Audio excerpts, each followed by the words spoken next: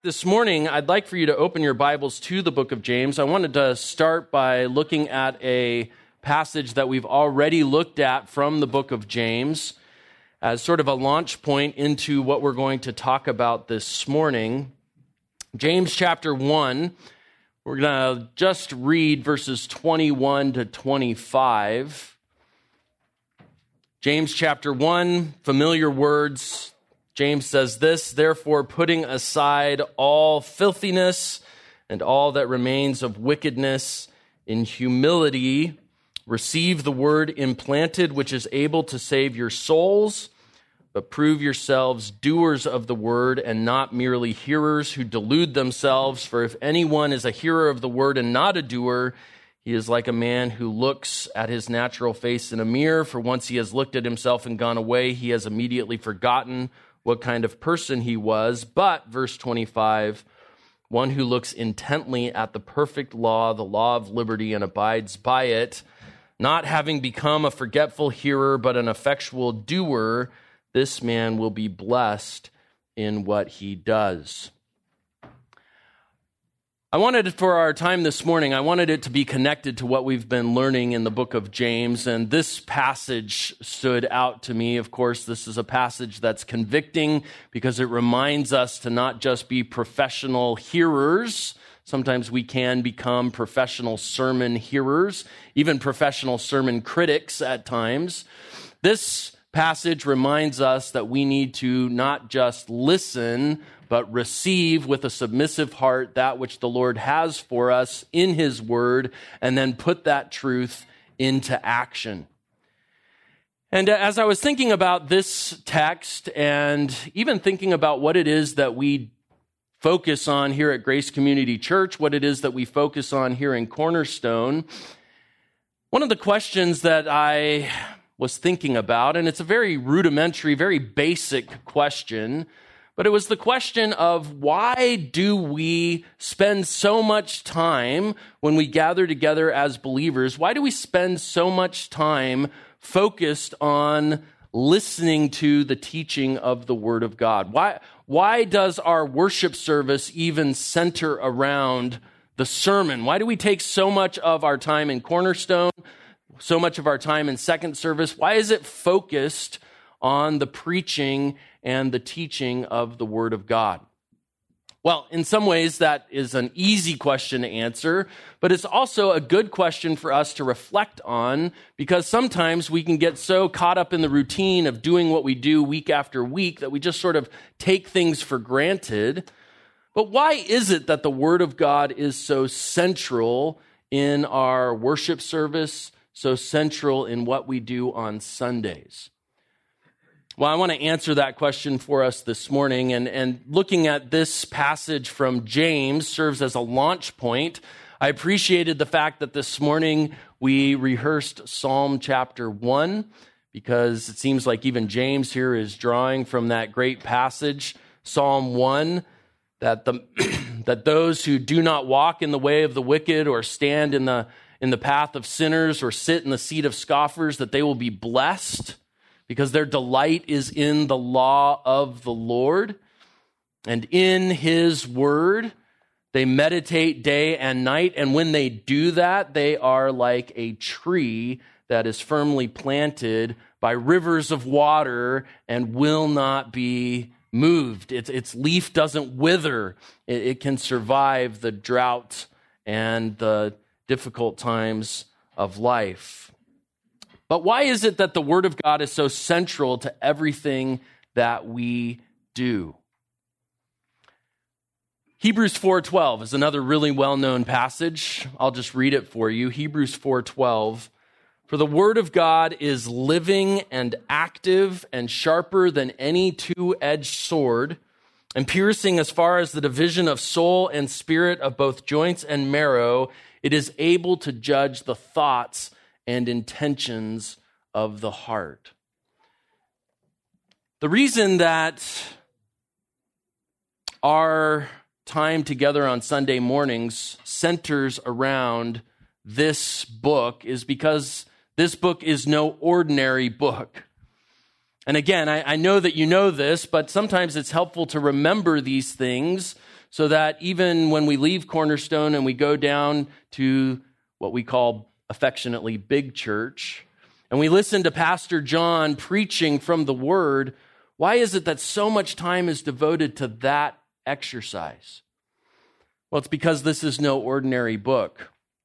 As Hebrews 4:12 has just told us, the Word of God is living and active, and that's because the Word of God is empowered by the Spirit of God. Ephesians 6, verse 18 calls the Word of God, verse 17 calls the Word of God the sword of the Spirit.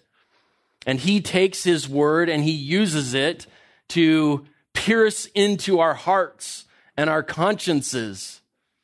I mean, isn't it amazing after you hear a message that has particularly provoked your heart, you get in the car and you say, man, that was really convicting. Why is that? That's because the Spirit of God takes his Word and he uses it to pierce our hearts and to transform our lives so that we would be doers of the Word and not just hearers. I even think of what Peter says in 1 Peter chapter 2, where he says that we are to desire the milk of the Word so that we might grow in respect to salvation.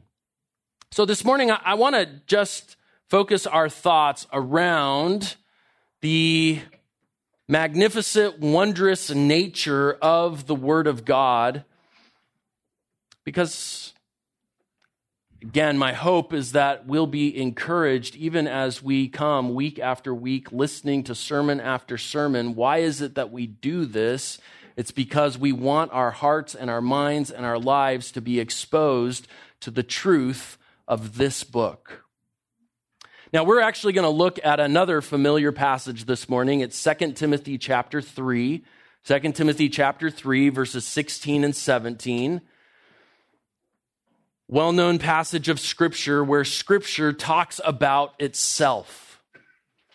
And in talking about itself, it reminds us as to why this book is so extraordinary. We're going to organize our thoughts around three features of the Word of God that make it unlike any other book. We're going to talk about the authority of this book. And then we're going to talk about the authenticity of this book, and finally, the applicability of this book. Or if you don't want an alliterated outline, we can just go with the inspiration, canonicity, and sufficiency of Scripture. 2 Timothy chapter 3, and before we look at verses 16 and 17, let's look at verse 12. I want to give you a little bit of the context here. 2 Timothy chapter 3, verse 12. Indeed, all who desire to live godly in Christ Jesus will be persecuted, but evil men and impostors will proceed from bad to worse, deceiving and being deceived.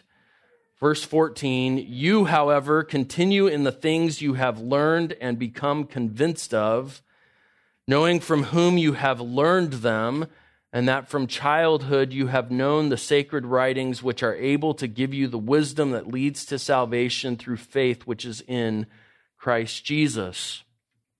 And then verses 16 and 17, all Scripture is inspired by God and profitable for teaching, for reproof, for correction, for training in righteousness, so that the man of God may be adequate or complete, equipped for every good work. Paul will go on in chapter 4, and of course the chapter breaks are not in the original, those were added later. But he'll go on in chapter 4 to charge Timothy, based on what he's just said about the truth of God's word, to be faithful to preach that word in season and out of season, and to, even in verse 5 of chapter 4, take that word to a lost and dying world and to fulfill the work of an evangelist. But I think it's interesting here in verses 16 and 17 of 2 Timothy chapter 3, a couple things about the context. First of all, you'll notice that the context here is a context of persecution. In verse 12, those who desire to live godly will be persecuted. And in fact, in verses 1 to 11 of this chapter, we find that the overall context is a context about false teaching, about how society is going to get worse and worse, and about how those who desire to honor Christ in the midst of that kind of hostile culture will be persecuted. The other thing that's interesting about this context is that these, in some ways, represent Paul's last words. This is the last epistle that he would ever write. He's in a dungeon in Rome awaiting execution. He's about to say in verses 6 to 8 of chapter 4 that he's like a drink offering about to be poured out. He's run the race. He's completed the course. He's looking forward to the crown of righteousness that awaits those who love the appearing of Jesus Christ. And this is sort of his final charge to Timothy. And I find it fascinating that in the midst of that charge, Paul would cling to the truth of this book. So he's in a culture that's getting worse, a culture that hates Christ. He's near the end of his life. And his final charge to his son in the faith is, hey, don't forget to build your life around the truth of this book. It's like what Jesus said in the Sermon on the Mount in Matthew chapter 7, in what has become a famous children's song, right? The wise man built his house upon the rock. In that context, in Matthew chapter 7, the rock is the words of Christ. Jesus says, so is the man who builds his life on my words. And here Paul tells Timothy, even at the end of his life, build your life around the word of God. I also think it's important to recognize that when Paul says this in verses 16 and 17 of chapter 3, this is not some sort of ivory tower logical survey of bibliology. When we talk about the doctrine of inspiration, the doctrine of canonicity, the doctrine of the sufficiency of Scripture, it can start to sound very quickly like a theological textbook. But that's not Paul's context here. Paul is suffering, he's about to die, and he's giving Timothy his final marching orders, and he says, build your life around the Word of God. Well, with that as the context, I want to talk about, again, 3 features of this book that make it so extraordinary, which is why we not only build our worship service around hearing from this book, we build our lives around the truth of this book. The first of these 3 features I've called the authority of Scripture, the authority of Scripture. And what I want to feature under this point is the doctrine of inspiration, the doctrine of inspiration. And it's right there in that first line of chapter 3, verse 16. All Scripture is inspired of God, or inspired by God. The word inspired comes from some Greek words that actually mean breathed out. Scripture is breathed out by God.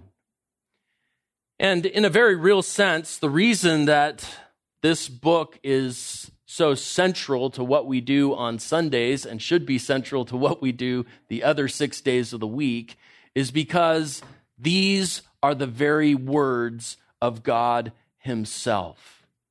I find it amazing even to think about, I was thinking about this as I was preparing for this message, that the entire universe is the result of God speaking, right? Genesis 1, God spoke. I remember reading one time about, it was a Christian who was talking about the Big Bang, and he said, I sort of believe in a Big Bang. God spoke, and bang, it was created. It's maybe a little different than how it's presented in the public schools, but it is true that God spoke, and this universe came into existence.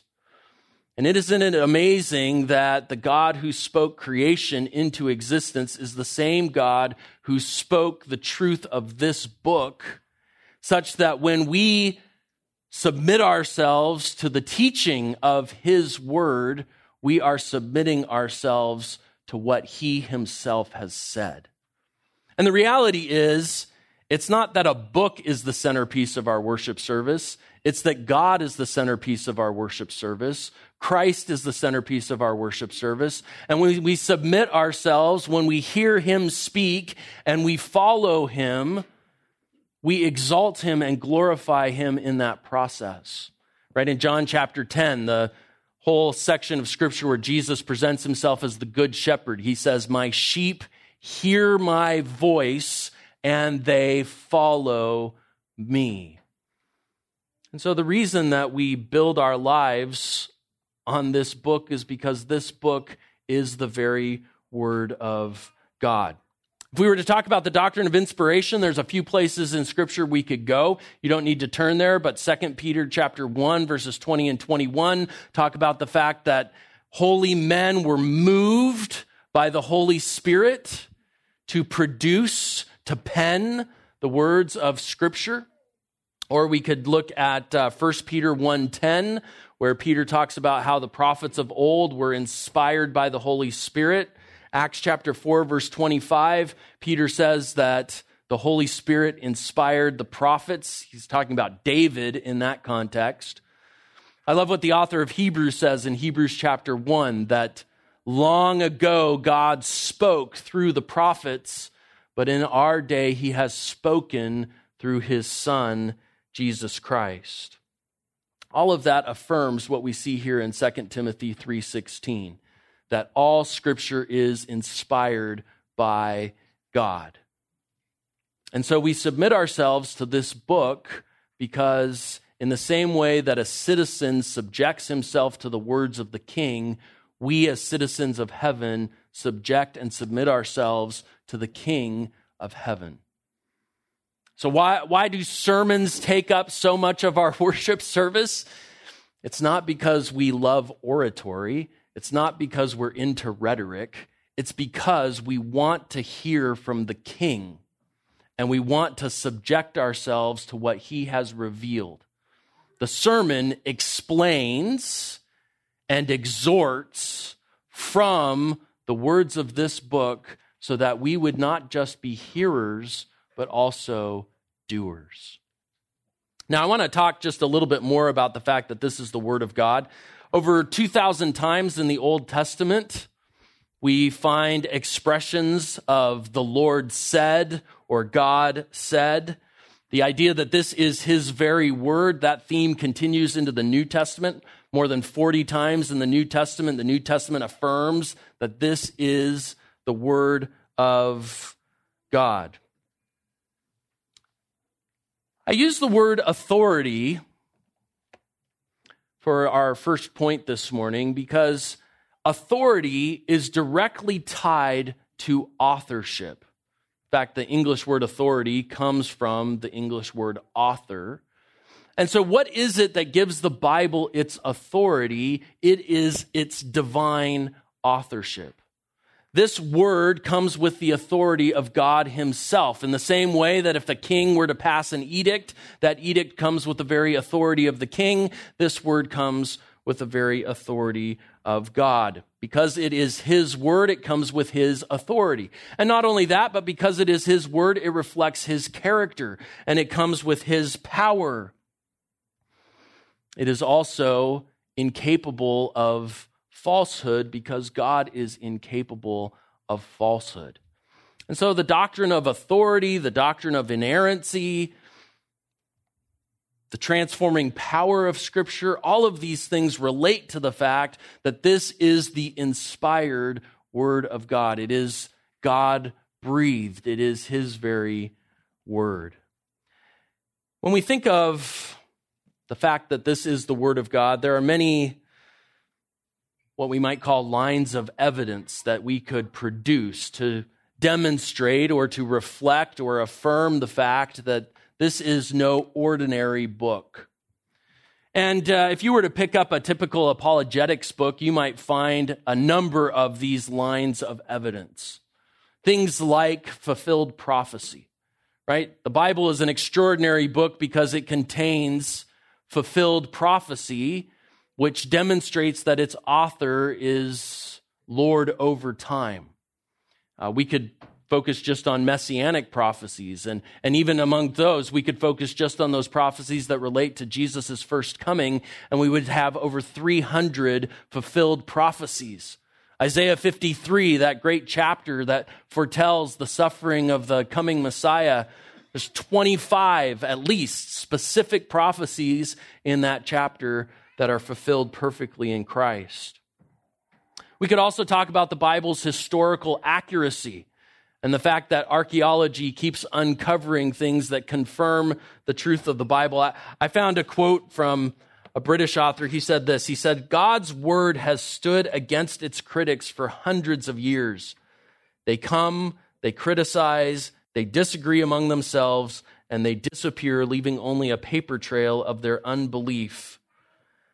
Those who believe the Bible to be without error and who believe it is God's clear revelation for modern man, it consistently proves to be a reliable guide to the way of salvation for every aspect of the Christian life." I like that. The legacy of the critics is just a paper trail of unbelief, and yet wave after wave of skepticism can never undermine the truth. We could also talk about the Bible's incredible moral influence. No other book has had such an impact on society than the Word of God, showing its transcendent ethical character, which again reflects the character of God. We could talk about the Bible's supernatural unity, that you have more than 40 human authors over 1,500 years writing on 3 different continents in 3 different languages. Aramaic is the third one, in case you were wondering.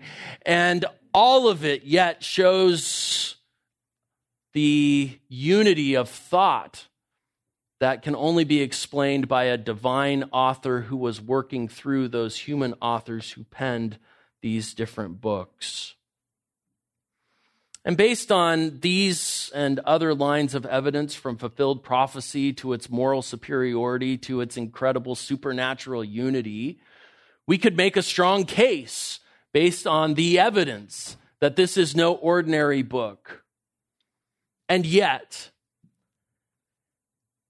as important as those evidences might be, it's vital for us to realize that these kinds of things will never be able to convince an unbeliever to come to saving faith. And that's because saving faith is a matter of the Holy Spirit opening blind eyes and giving life to dead hearts and regenerating a person. It's as the Holy Spirit uses His Word to do that regeneration and belief occurs. And so if we were to answer the question, how do we know that this book is the Word of God? Our answer must ultimately point to the fact that the Holy Spirit has opened our hearts to the truth of His Word and renewed our minds through the power of the Scriptures so that we have become new creatures in Christ.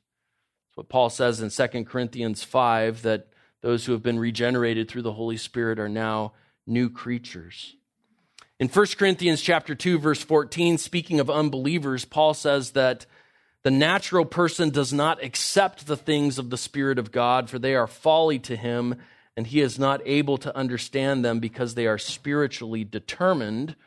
But believers, through the Holy Spirit, verse 12 of that chapter says, we have been given the mind of Christ. And so through the Holy Spirit, we have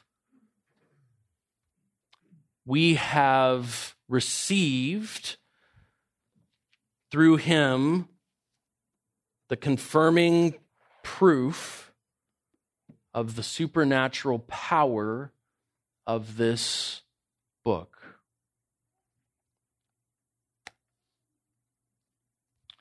And so while we might amass a great number of lines of external evidence, it is the Holy Spirit, the internal witness of the Holy Spirit in our hearts that confirms for us as believers that this is indeed the Word of God. Our own pastor has said it this way. He says, there is only one argument that can prove to us that the Bible is true and authoritative for our lives. It is the work of the Holy Spirit in our hearts and minds. How do we know that the Bible is the Word of God? Because this book, through the power of the Holy Spirit, has transformed us, and the Holy Spirit has opened our eyes to the truth of His Word. We have experienced the transforming power of God's Word firsthand. I love what Peter said in John chapter 6, verses 68 and 69. You'll remember in that passage, Jesus preaches about being the bread of life, and a large number of the folks in the multitude misunderstand his intent, and they leave. And Jesus looks at the 12, and he says, are you guys going to leave also? And Peter says in response, he says, Lord, to whom shall we go? You alone have the words of eternal life. We have believed and have come to know that you are the Holy One of God. And that's the testimony of all of us. Lord, to whom shall we go? You have the words of eternal life. And for those who have tasted and seen that the Lord is good, the internal testimony of the Holy Spirit confirms that this is indeed the Word of God. Came across an illustration of a pastor in the early 20th century named Harry Ironside. He was preaching the gospel in San Francisco when he was confronted by an atheist. And the atheist shouted out, "Atheism has done more good for the world than Christianity." And then the atheist challenged Harry Ironside to a debate. And Dr. Ironside responded by saying, "Look, I'll be happy to debate you. We can meet here tomorrow, same time. Be happy to do the debate." He said, I just have one thing that I want us to do. He said, I am going to bring with me 100 men and women who have been saved out of the gutter and out of the darkness and despair of life, who have been lifted up into the brightness of God. I'm going to bring 100 of them, and they will be here standing beside me tomorrow when we debate. And you bring 100 men and women who have been saved out of the gutter and darkness of life by the gospel of atheism. Well, the debate never happened because atheism never saved anyone out of the gutter and darkness of despair and hopelessness. Only a transforming gospel empowered by the Holy Spirit can do that. And praise the Lord, God used His word to do that in our hearts and lives. In fact, that's James chapter 1. You were brought forth, verse 18. You were brought forth by the word of truth. If we look at 2 Timothy chapter 3, I think it's interesting in verses 14 and 15 that Timothy himself had experienced this very thing. It was the truth of the Word of God that had transformed Timothy's life. And it is that transforming truth of God's Word that confirms that this is indeed the inspired Word of God. Because it is inspired by God, all Scripture has His perfect character. It comes with His absolute authority. It is true and right and perfect. It is empowered by His Spirit. And that power transforms sinners into new creatures in Christ. So yes, the external evidence is there, but the internal testimony of the Holy Spirit is what confirms for us as believers that this is indeed God's Word. Let's talk secondly about the authenticity of Scripture, the authenticity of Scripture. So the authority of Scripture. Let's talk secondly about the authenticity of Scripture. And under this point, what I want to focus on is the doctrine of canonicity, the doctrine of canonicity.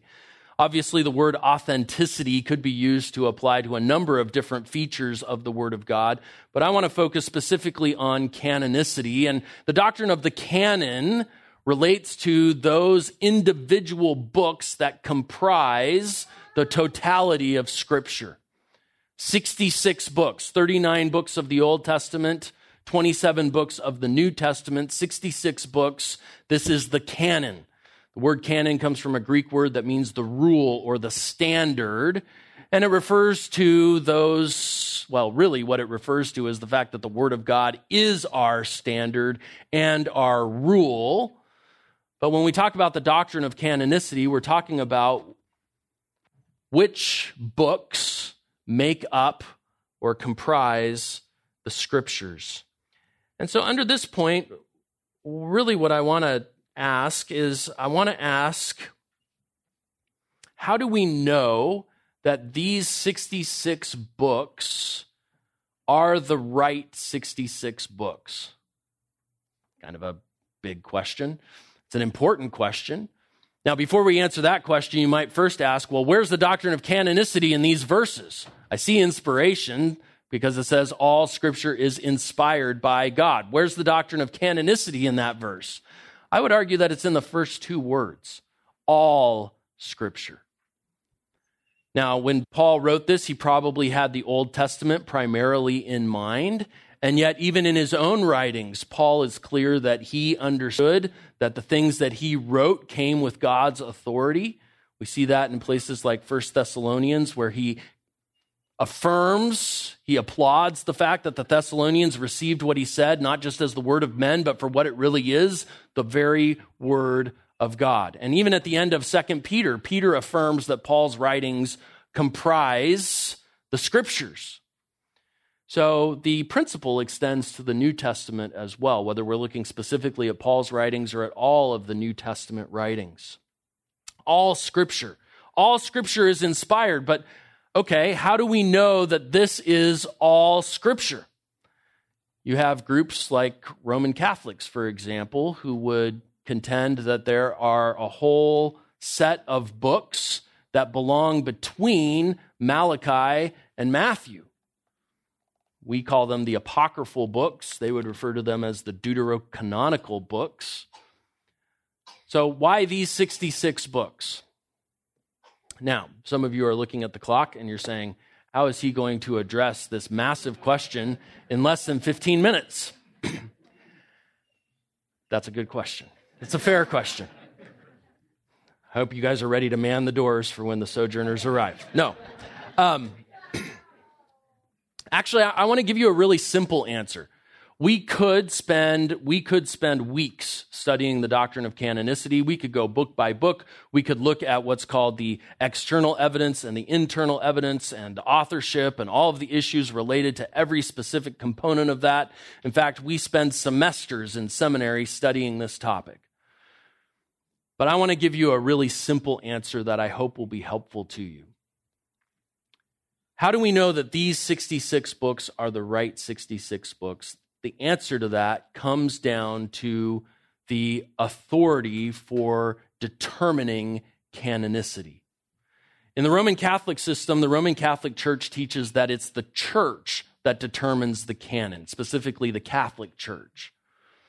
I'm going to argue that that's not the case. I'm going to argue that Christ determines the canon. Christ is the authority over the church, and Christ is also the authority over Scripture. So if someone were to ask me, why these 66 books?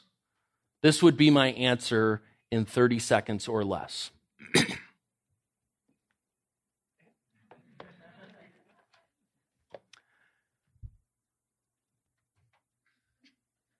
I'm trying to use up some of the 30 seconds for dramatic effect.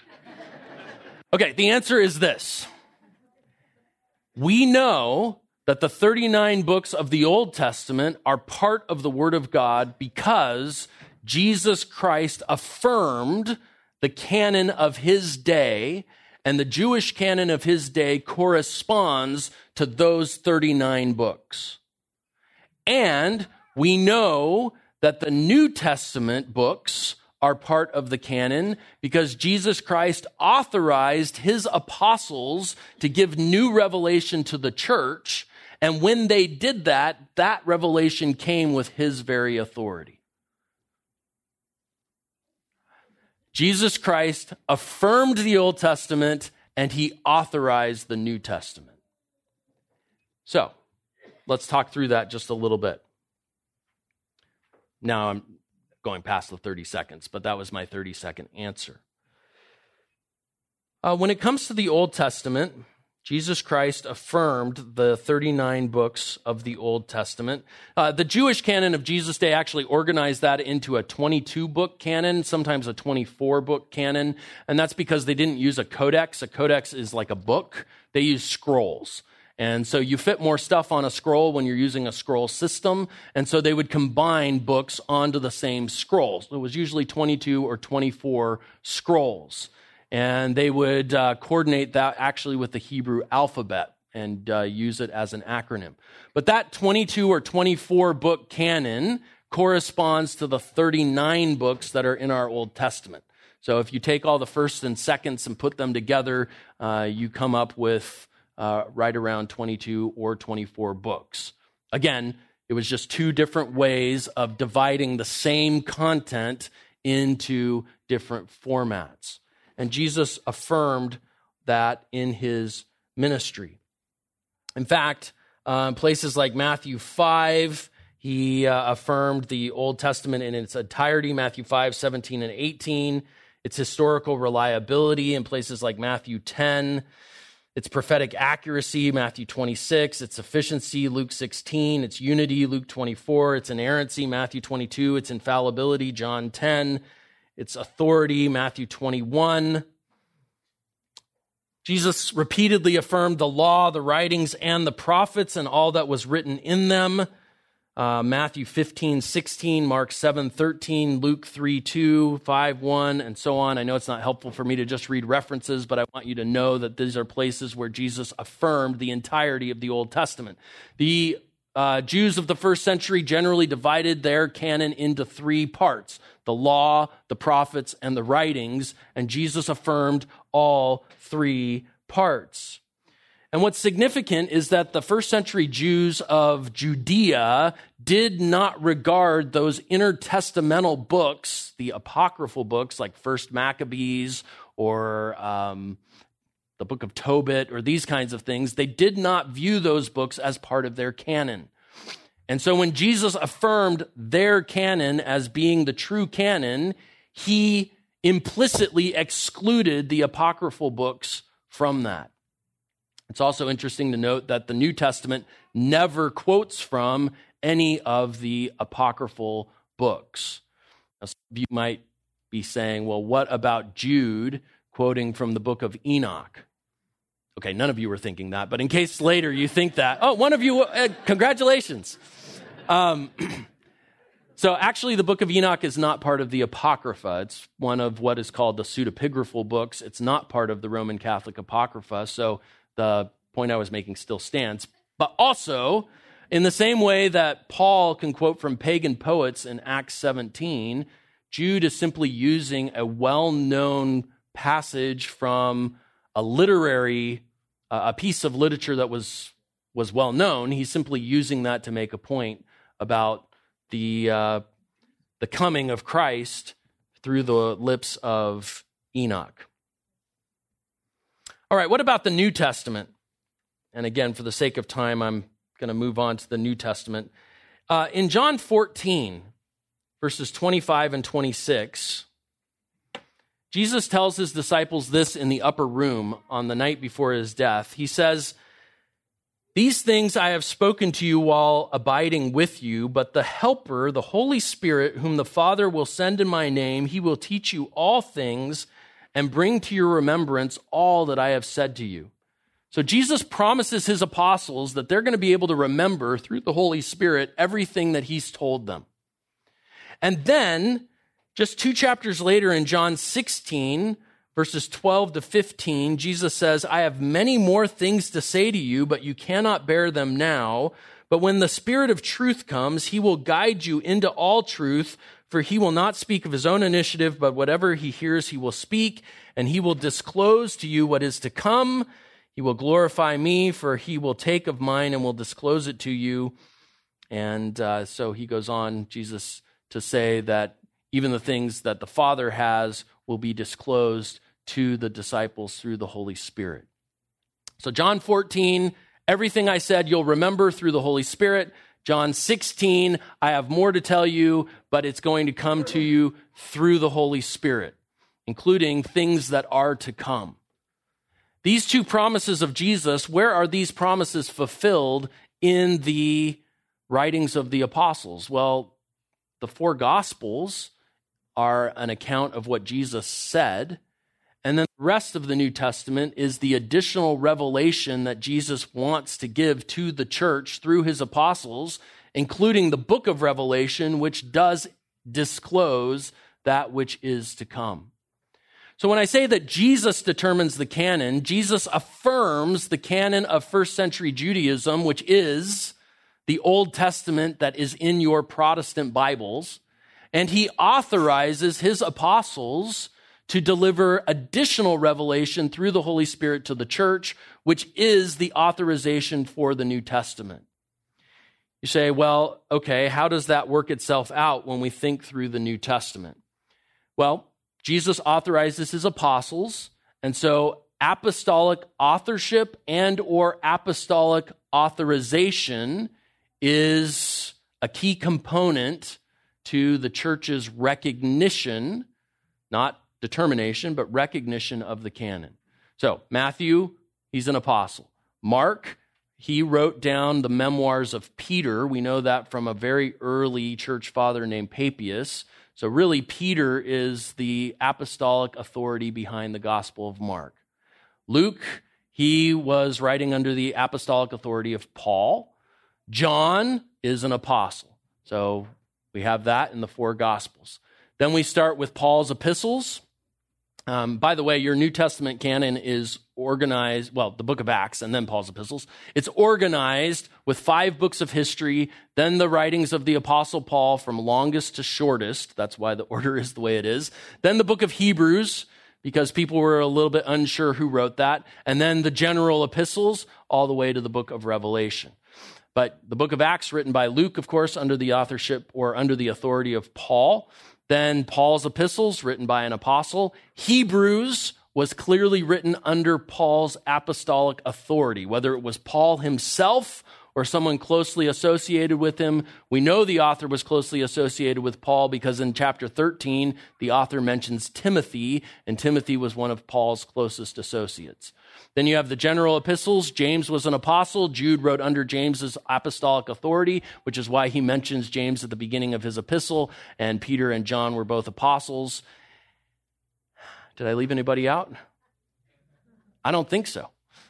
So the New Testament is authoritative because it comes with Christ's own authorization. Well, we could talk more about canonicity, and if you want to talk more about it after, we can. But how do we know that all Scripture is all Scripture? It's because Christ affirmed the old and he authorized the new. Christ, then, is the determiner of the canon, and when we submit to these 66 books, we are submitting to the lordship of Christ. And Colossians chapter 3, I think appropriately refers to the Scriptures as the word of Christ, because it is indeed his word. All right, go back to 2 Timothy chapter 3, 16 and 17. And I just want to finish with this final thought, the applicability of the Word of God. The applicability of the Word of God. All Scripture is inspired by God, and it is profitable for teaching, for reproof, for correction, for training in righteousness, so that the man of God may be adequate and equipped for every good work. And here what we're focusing on is the doctrine of the sufficiency of Scripture. The doctrine of inspiration, this is God's word. The doctrine of canonicity, we have the complete word of God. The doctrine of sufficiency, when we submit ourselves to the word of God, it renders us complete, giving us everything we need, as 2 Peter says, for life and godliness. It renders us complete in terms of what we believe, that's doctrine, and how we live, that's practice.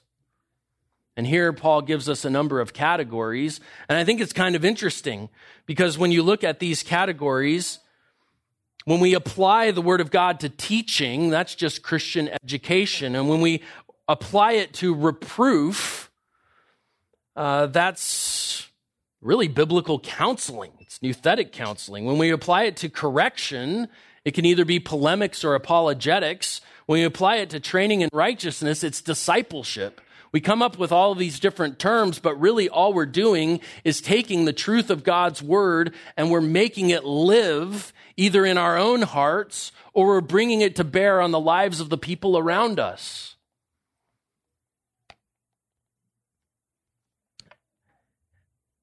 The end of the verse there, we do all of this so that the man of God, and man of God is really a technical title there for Timothy, who's training to be a pastor, he's really functioning as a pastor at this point.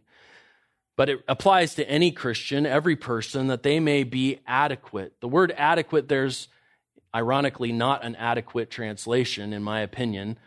The word complete is really the better term. It means sufficient.